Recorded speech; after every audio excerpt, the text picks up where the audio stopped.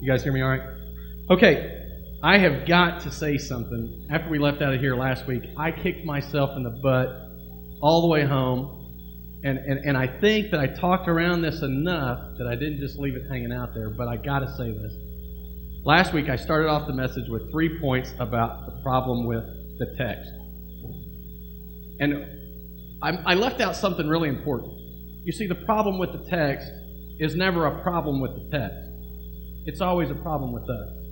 If you guys think back, it was actually 2 weeks ago, I talked about, we looked at where Jesus changed the water to wine, and I talked about that the problem with the text was we get hung up on the issue of alcohol. The problem with the text is and I don't remember the exact points now, but ultimately, the problem with the text is not the problem with the text. It's a problem with us. And we get to this place, we come to this place when we come to Scripture, that we tend to decide what Scripture says. We want to stand over Scripture and say what it proclaims, rather than sit and listen to hear what it's proclaiming to us.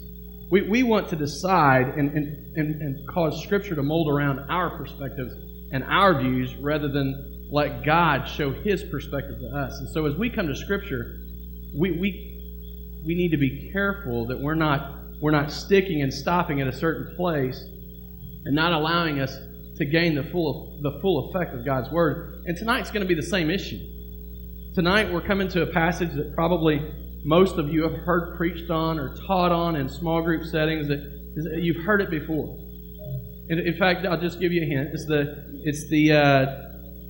when Jesus comes in and clears the temple. You know, he comes in and sees this stuff going on, and he kicks these people out of the temple. Have you heard about this? Have you read it?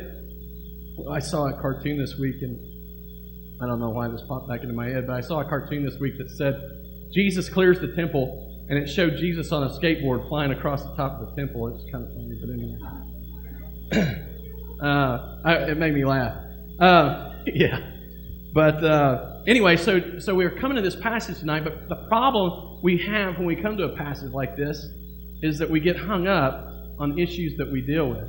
If you were to name, if you could name the central theme or the central topic that you've heard taught on out of that passage, what would it be? Come on, you can talk back to me. Remind yourself of what happens. Jesus comes into the temple. He comes into Jerusalem at Passover, walks into the temple, sees all these people selling and trading, and he wraps up some cords and he starts whipping and saying, "Get out! You've turned my Father's house into a marketplace." Is what he says in John. So if you were to wrap that up in one word, what do you think it would be? Come on, anybody. One word. Anger. Yeah. You know, as I prepare, I always listen to people's messages just to make sure that I'm not too far off base. But sometimes I don't agree with much of what I hear. So anyway, hopefully I won't steer you guys too far wrong tonight. But the issue of anger, we come to that, and this may not be your issue. It may not be something you get hung up with. You know, you may not be an angry person and just mad all the time. But a lot of people want to come to this, and they want to use it as justification that I can be angry. Well, Jesus got angry, so if Jesus got angry, it must be okay if I get angry. Right? Well, I think that totally misses the point of the passage. I think that totally takes it out of context. And so tonight, as we talk tonight and we look at the passage, I just want us to get past that. I want us to understand that if that's what we get when we come to this passage, we've got a problem. We got a problem, but the problem is not with the text. We got a problem because we want to fold it around our views. We want to fold it around our perspectives. And tonight, I hope that we can gain something much more important and much deeper than that. And so, with no further ado, go ahead and turn in your Bibles to John chapter 2. We'll pick it up in verse 12, and we'll go through this.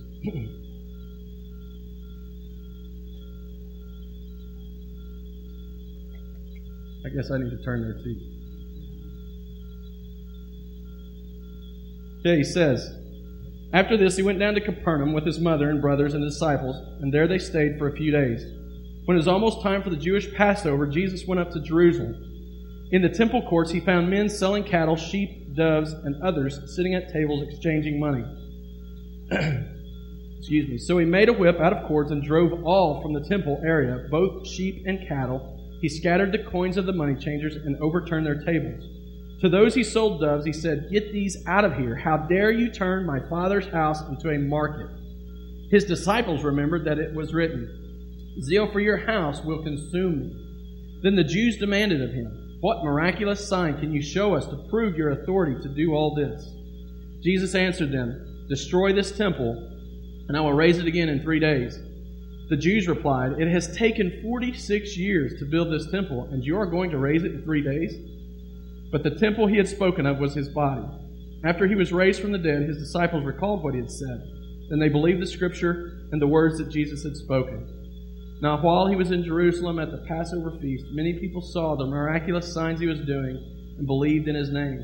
But Jesus would not entrust himself to them, for he knew all men. He did not need man's testimony about man, for he knew what was in a man. Now I want to just bring some attention back to that last passage, the last couple of verses in that, before we get into the rest of the text. Where we finished, when we were speaking about Jesus changing the water to wine, Jesus was changing the water to wine, but to focus too intently on the miracle itself is to miss the fact that at the end of that passage, John writes, "Thus Jesus revealed his glory." And so to focus too intently on the miracle misses the man that worked the miracle. And so we've always got to come to this place where we understand that Jesus is the one that does these things. Are they great and are they amazing? And do they just get us excited to know that He's working and able to do these things? Absolutely. But never take your eyes off of Jesus. I guess I would encourage you to come to Jesus not just for what He can do, but because of who He is. You see, so often as we come to Christ, we think about what we need and what we can gain and what we can get.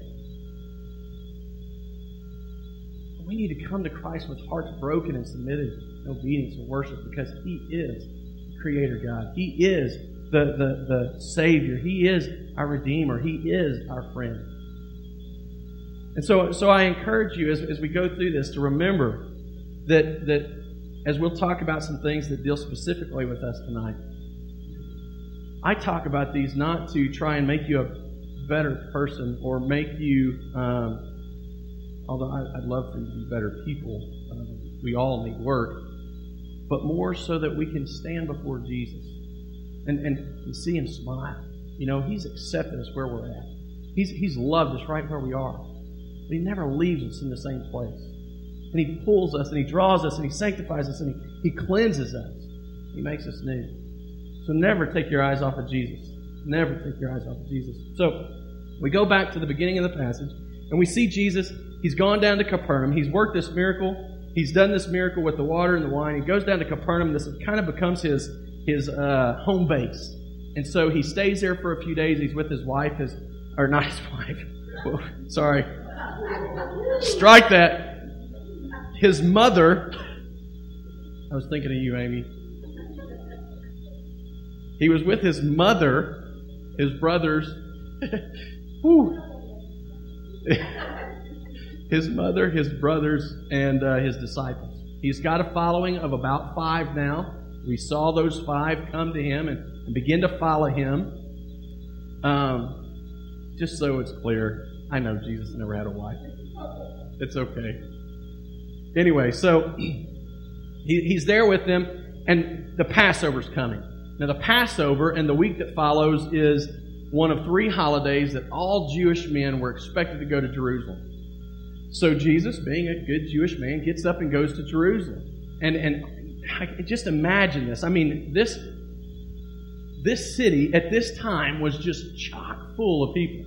We know that at Pentecost, that was 50 days after Christ ascended into heaven. We know of a Passover celebration that brought people in from not just all around the region, but they were coming from different countries and they were speaking different languages, so that when the Holy Spirit began to or baptize those apostles and they began to speak, people were hearing them in their own languages. So we know that this city's just chock full of people, just all over the place, full of people.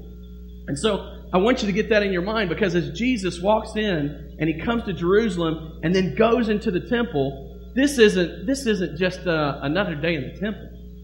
This isn't just Well, this is another Sabbath day. This is a special Sabbath day, and there's, just hundreds, probably thousands and thousands of people. And so he walks into the temple, and he sees this temple full of animals.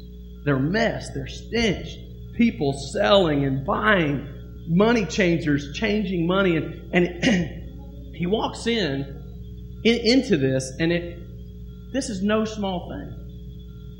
He doesn't walk in and have 3 or 4 people that he's got to deal with. The whole court is full. In fact, I got a picture. Let me show it to you. It's a terrible color, but ultimately, this area right there, that whole area right there, this is the temple proper. You have the court of women, the court of Israelites, and then you've got the Holy of Holies inside of there. But right through here, and then on the edges here, is the court of Gentiles. That whole area was full of people selling and trading. And the problem was that the thing that got him was not so much just the selling and trading, although I think that was a big part of it, but people were getting ripped off. They were getting cheated.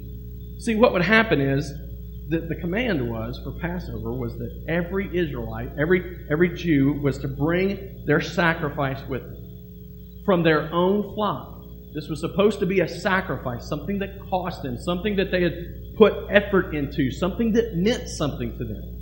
More than just, let me buy a dove, let me buy a lamb. But they were, instead of bringing these things, they'd come into the temple and they'd lay down their money and they'd buy whatever was there. Now, on the other side of that is not just the people coming in and buying this stuff. On the other side of that, you have the priests and the Levites and the guys working in there, and ultimately they're charging like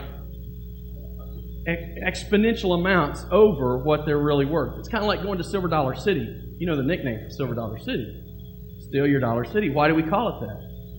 Because you go in, they got you, and they're going to charge you, I don't know, like $5 for a soda. It's something silly. Well, that's what would happen is that these people would come in and, hey, we got you now. If you're gonna offer a sacrifice, you're gonna pay for it. So I guess it did cost them something in the end, but ultimately they're missing out on the raising of it and the tending to it and the year-long process of this unblemished animal being raised and being a part of their household in a sense. But you've got these guys selling this stuff. And they're ripping off everybody that comes in. But the thing was, hey, you can't just come in and buy stuff with your money. You've got to change your money. You've got to come in and exchange your money for some temple money. Well, the temple money, what they would do is they'd take their money, they'd take the worshippers' money, for lack of a better way to say it. They'd take the Jewish guy's money and they'd exchange it for temple money. Well, what would happen is that Jewish guy would take his new temple money, go over to buy his animal, he'd give it to the merchant, he'd give it to the guy he's buying stuff from, and they would take that money and just recycle it. You see, there was really no value to that money. Because as he pays off the merchant then turns and hands it to the people that are just changing it back out. And so they're taking all this money in, and they're making all of this wealth by ripping off people who are coming to Passover. And in fact, it wasn't just Passover days, it was happening every Sabbath. It was happening every time people brought these animals or came to worship. And so Jesus comes in and he sees that, and boom, he's angry. Now, we do have to talk about anger just a little bit. Is he justified in his anger? Absolutely. You see, we've got this picture of Jesus as timid, compassionate, friendly, loving. And don't get me wrong, that's the real deal. But we often forget about the angry Jesus.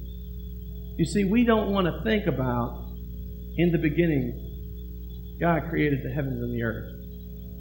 And when he finished that creation, he saw that it was very good. Exactly as he meant it to be. Exactly. It's perfect. in its form, and everything was exactly as He wanted it. And man and woman fall into sin. They make a decision to exalt themselves as God, to ignore His command. And oftentimes we forget about the wrath. You see, that's what this is such an amazing picture of. And it's not easy to deal with. It's not easy to think about. But the reality is that Jesus comes to the temple. Now, I believe full well that He already knew what He was going to see. This wasn't the first time Jesus was at the temple. When He was 12 years old, He'd been at the temple. Chances are, if he was following the Jewish laws, He was at the temple every Passover.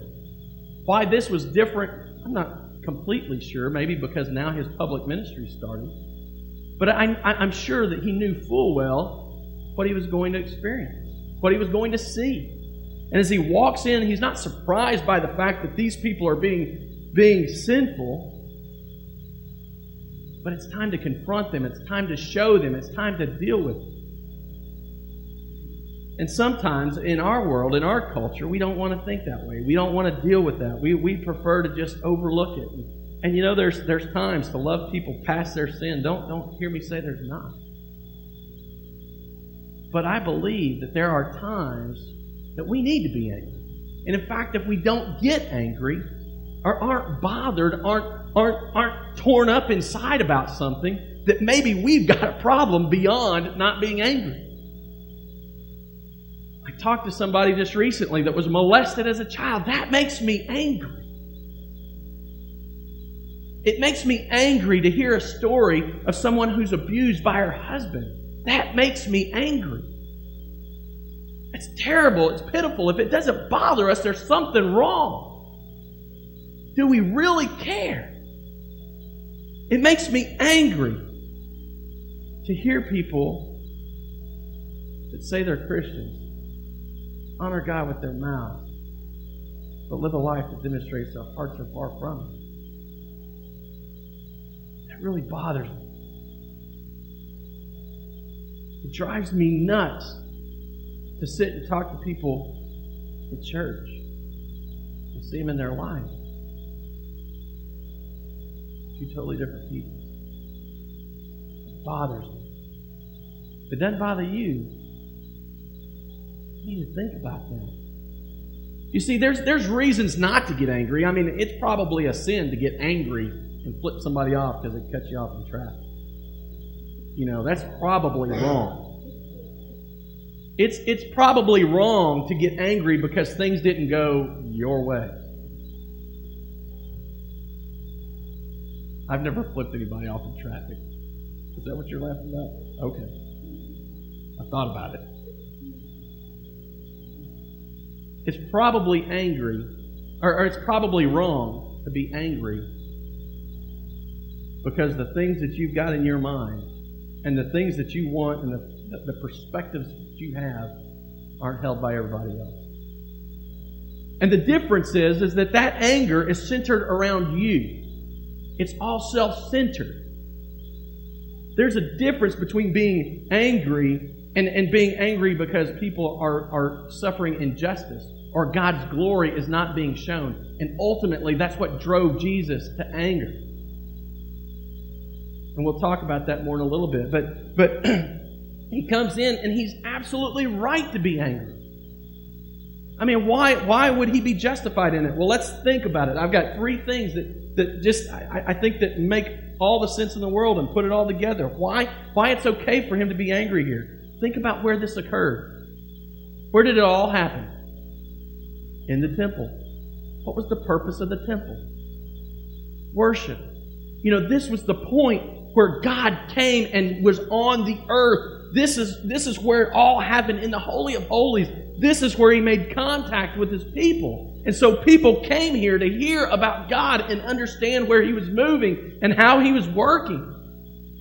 This was His spot. And it was being defiled because of greed or laziness or whatever reason. This is the temple. His special place. That place, you know, for so long He had a tent, a tabernacle that was moved from spot to spot. And David had this desire to build this amazing temple. this amazing place that God could be housed if He could be. And this place was to be. It was to be that place that everybody came to see and understand, or at least to meet and hear about the God who created the universe. And didn't just create the universe, but worked with the people and worked in the lives of the people who had rebelled against Him. And so that first temple, that temple gets destroyed, and then along comes a group of people, and they rebuild this temple. Well, then Herod comes along and expands on this temple, and for 46 years they've been working on this temple and making it spectacular and making it beautiful and amazing. And Jesus walks into it and it's being defiled. It's being abused. I think He had a right to be angry. What happened? What was going on? What was happening? People were being cheated. They were being taken advantage of. On top of that, their worship was being short-circuited in a sense. The whole idea of the sacrifice didn't start at the moment that you offered it. It started a year before. As they raised those animals and they tended to them and they worked with them and they put their life into them. The sacrifice was not something just to be bought and a second thought. It was to be meaningful. David gives us the example. King David gives us the example when he comes to the threshing floor and the guy says, "Here, it's yours." He says, "No. I can't take anything. I can't offer anything to my God that costs me nothing." These people, whether it was the fault of the priests and the Levites and the merchants or the fault of the worshipers themselves, their worship was being short-circuited. Meaningless. It was empty.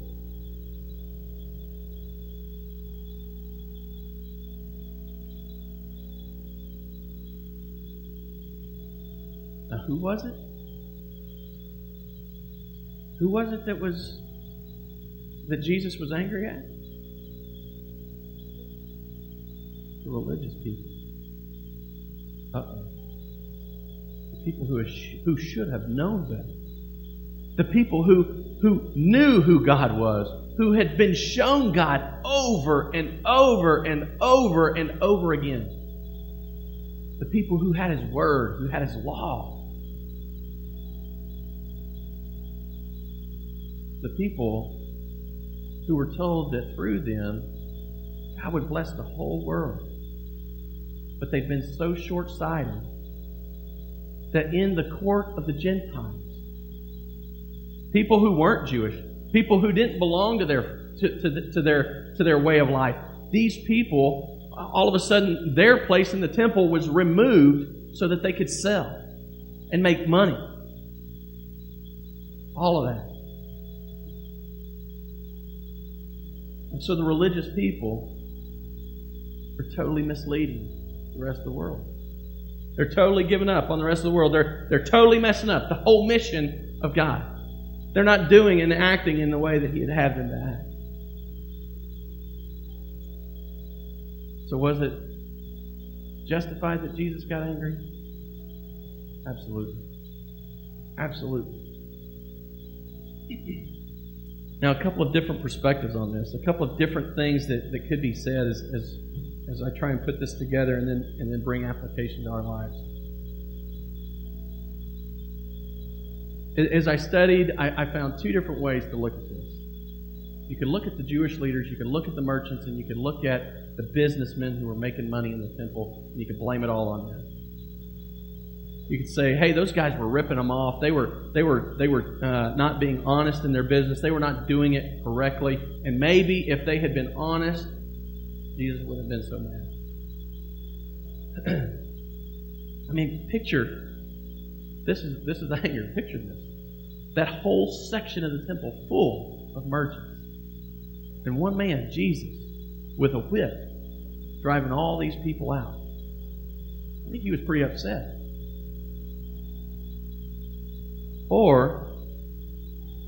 We could look to the other side. We could look at the worshipers, the ones responsible to bring the worship or to bring the sacrifice. Why in the world did they put up with it? Why didn't they say something? Why is it that when the priest, if they did bring a sacrifice, if the priest denied their sacrifice, and they could see that it had no blemishes, and they knew that it was acceptable, they wouldn't stand up and say something? Why is it that all of this occurred? I think it's probably a mixture of both. You see, I think the things that were happening in that day, while I don't want to interpret their cultures and their issues in light of ours, people have always been lazy, and people have always been greedy. And I think that these merchants and these temple these priests and Levites and the people that were ripping off the worshipers, I think they saw an opportunity to make money, and they did. Now, what drove them to that, I don't know. Maybe they had this idea that, oh man, people aren't giving the way they used to. People aren't doing what they need to, so we can keep this going. We're going to figure out a way to make a profit. We're going to figure out a way to keep it going ourselves. But on the other side of it, on the other side of the greed, it's always easier just to lay down a few bucks and put out the effort to do the work, to make the sacrifice worth something. See, I don't have any problem standing up here and saying that, because it's always been true about people. As long as we've been fallen, we've been greedy, and we've been lazy. And I guess ultimately, what question comes to mind now is, how does that apply today? How does that impact us in the church today? What does that say for us today? We've got a couple of perspectives there too. Back in the 1970s, there was a church growth movement that began. And church leaders got together and they began to look at ways just to build churches. Our numbers are dwindling. The church isn't having as large an effect in this 70s druggy, peace man, free love culture. It's just not doing the same thing. We got to do something. So this church growth movement begins. And it begins to grow, and today, here in 2008, we have some of the largest churches around the world. And I don't want you to hear me saying anything bad about big churches. I'm going to say something on the other end of the spectrum in just a second. It's not the big church that's the problem. What they began to do, and what they've been doing, is selling out the truth to build a number. And you see this not so much in the building. You see this not so much in the service. But do you realize that we have the largest churches that our nation has ever known today? And yet we are more unchurched in our nation than we have ever been. There are more people that claim Christianity and have no idea what it is, but they claim it because their parents claim it. But they've never stepped in church. We have bigger churches with more resources and more movement and more, just some spectacular things. But there's shells of people sitting inside of them. On the other end of the spectrum, and I've got to preach in some of these churches that are sold out on only reading the King James Version. There's nobody that's less than 70 years old. Dear sweet people, man, I think they love the Lord, just not enough to reach the culture. They love the Lord just so long as their hymns are sung. It's nothing other than a piano and an organ. Yeah, I just heard that today. But as long as that's the way it is, well, we love Jesus. You see, you got these two ends of the spectrum. And it's still the same problem. It's still missing what God has intended for His people. You see, in this passage, we see that the temple is replaced. The temple begins to be, it's no longer that place that God's going to reside. See, Jesus says, He's angry because people are being taken advantage of. He's angry because people have done this to His Father's house. But then He makes the point to say that when they ask for a sign, He says, if you tear this temple down, I'll rebuild it in 3 days. And then it alludes to the fact He's talking about His resurrection. You see, He is now the place where God's residing. And then He's got this mission that as He's built these 5 people, and as they come along and others come along behind them, you heard the last couple of verses. It was all about people believed because they saw what He was doing. And as those believers come along and that mission and that work begins to grow, Jesus is doing His work. Because now you don't go to the temple or you don't go to a place and that place is the only place that you can find God. You find God through Christ. And we'll find out in a minute that it doesn't stop there, but specifically as it begins to play out in our lives, specifically as it begins to take hold of not just who I am, but who we're becoming, I've got this line that I've just been dying to use. I totally ripped it off, and you're going to know it. You already heard me say I ripped it off. But I have a dream. I have a dream. I have a dream of a church that Jesus would smile on as He comes into our presence. Not one that He walks in and sees people taken advantage of and He wraps up a whip and begins to beat people and tell them to get out. But one that when He's here, He sees Himself worship. He sees His Father exalted and glorified. He sees people's lives being transformed. Not just a number of baptisms happening. I think that's important. But beyond the baptism, a sanctification begins to happen in a person's life that they're on drugs and they walk away from it. They're living in homosexuality and they walk away from it. They're wrapped up in alcoholism and they walk away from it. They're cheating on their taxes and they walk away from it. They live not for God's glory, but for the wealth that they can amass. And they walk away from it. I have a dream of a church that Jesus would smile on. Is it going to be perfect? Absolutely not. If I'm involved in it, I can guarantee you it's probably not going to be perfect. But are we going to be striving? Yes. Are we going to be worshiping? Yes. Are we going to be glorifying God? Absolutely. Are we going to be telling others of the gospel? You better believe it. If that's not something that burns in your heart, this probably isn't for you.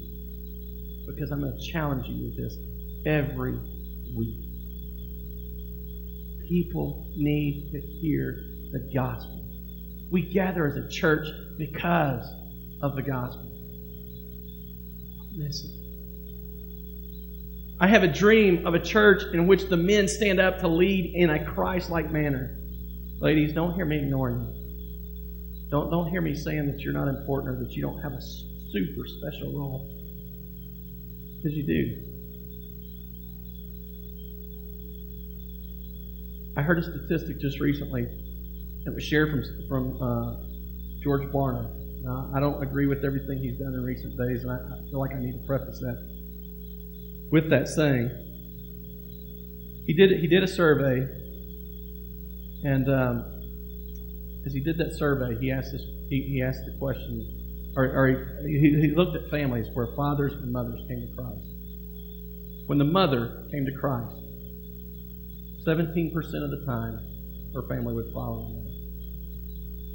When the father would come to Christ, 90% of the time, the family follows. Men, whether you're married or single now, if you're going to be married one day, whether you're always going to be single, you need to stand up and lead like Christ. That's how He designed it. That's how He put it together. Ladies, please don't hear me ignoring me. I say that because of the culture we're in. I say that because all of a sudden we place so much value on a role. It's not a role that gives you value. God gave you value. Each and every one of you are equal in His eyes. But He has put a plan into place, and it's our job not to write our own way, but to submit to His. So men, stand up and lead. Why are we doing men's nights at Life Point? Because we need to see what that's like. One of the first things that happens in a church almost always is a women's ministry starts. I can even use ours as an example. Before the men began to get together, the women already had a book club and were meeting. We've been dropping the ball. It's time to do something about it. I have a dream of a church where men lead like Christ. First, in their homes. Next, in this church. And then in their community. I have a dream of the church that's not so tied to the things of this world that we have to sell out. If we ever come to a place where we have to keep the machine running and we have to keep pumping the money in, because if we don't, we're going to lose our building or go bankrupt, we are in a bad place, and I've led you the wrong way. Don't let me do that. If you see it happening, say something quickly. Too often, churches are in a place where they cannot make it if they don't keep filling the pews. And they can't keep filling the pews and speaking a tough and hard message, so they soften it. And they fill the pews. And not that I don't want lost people here. Don't hear me saying that. But lives won't be changed by a false gospel. Nobody is going to be transformed by a false gospel. I have a dream of a church that sees Jesus at work, not because He gave them a sign, but because we know already how He works. I want you to think back on that passage. Jewish people who've been looking for the Messiah, who've been waiting for the Messiah to come, Jewish people ask Him, well, what authority do you have to do this? What sign can you give us? I've been guilty of that. I flipped the quarter. You know, I've thrown the dice. I've tried to figure it out. I've shot hoops. I mean, that's stupid stuff. But that's where we're immature. You see, we need people who grow and who know and who have walked with Christ in such a way that when He begins to work, they can point other people to it. And they can say, that's what Jesus does. Sometimes it's hard to take. Sometimes it comes with a whip. Sometimes it comes with compassion. That's what Jesus does. I have a dream of a church. We're going to go back one, Cameron. I have a dream of a church that gives generously so that God's name can be praised. What could have been different in the temple? If my conjectures are even close, and the people had not been giving and had not been doing what they were supposed to do. And these guys thought, man, we got to do something. We got to keep this place running. What could have been different if God's people had done what they've been called to do? Let me ask you a question in line with that. Who do you think is responsible to ensure that the world hears about Christ? We are. Do you think that a lost person should come in here and have to hear me talk about giving and give and give and give? If there's ever a lost person in this room, or if there's ever somebody that doesn't belong, they don't need to give. The people who make up this church are responsible to see that God's Word is spread. That's our job. And while we don't give animal sacrifices anymore, and people will point to the tithe and say, that's Old Testament. Have you heard about the widow that Jesus praised? Because she gave everything. Everybody else was tithing. And he said, that's the example. Give it all. You see, that's the people that I dream of being in this church. Are we there today? I don't know. I'm fortunate enough now that some people have taken over counting the money, and you know, I kind of know what's coming in. Don't hear that, but I don't know who's giving what. I don't want to, because I want to minister. I want to be your pastor. I want to shepherd you. And I want sometimes to have to be able to say the hard thing and not worry about losing a tithe check. I don't ever want that. I don't want that temptation. So I don't want any part of it, of counting and understanding who gives what. But that's the people that I dream about being in this church. I have a dream of a church that fulfills its mission as given by Christ to reproduce and grow, not simply in numbers, but in disciples. Not just in numbers. You are all disciples. And if you're not different today than you were 6 months ago, in some way, then I'm failing you. But I believe. I have no doubt as I've talked to people and as I've heard things said that there are changes happening in you. And people see the purpose and they see what's driving us and want to be a part of it. You see, the dream, the dream, it may have begun up here. And really it didn't begin here because it's not mine. I don't want to take credit for it. But it really starts with each individual sitting in the room. You see, the truth is that we can't be this church unless every last one of us and every person that we bring in is discipled to see to it that we are striving to become a church that Jesus smiles on. And this is where it gets personal. Because the reality is, we've likely got Pharisees. We've likely got money changers. We've likely got the lazy worshipers sitting in this very room. I'm not saying that to be condemning. I'm just saying because it's probably true. I know I lean legalistically much of the time. God's grown a lot in me. God's shown me a lot of things in recent months and recent years. But I know there was a time that I counted my righteousness and my holiness because of how good I was. And I could look around and I could measure myself against all kinds of people. See, and then there's those money changers, you know, where they've got everything justified out in their mind to make it work just the way they want it. And then there's those lazy worshipers where I'll just find my way out. The truth is that Jesus has accepted every one of you right where you are, right where you're at. He's ready to work in you and make you new. But it begins there. It begins here. So how are you going to respond? How will you respond to what He's doing? Let's pray. Father, first I thank you for sending your Son. Thank you for changing my life, for working in me. But I thank you that I'm not the only one.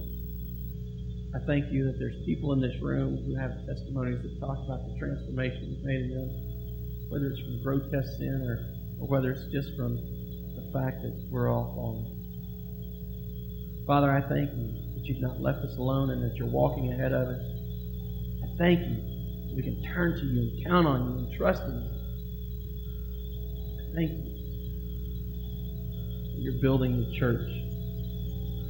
And that while my words may speak of a dream and may encourage people to get up and move, I thank you that the work being done is truly being done by you. First in us, and then through us. I just pray that you bless this next coming week, Father, that you give us opportunities to share the gospel. That you give us ways that we could shine your light brightly. Encourage us and give us boldness. Make us bold to step up and follow through. All these things I pray in Jesus' name.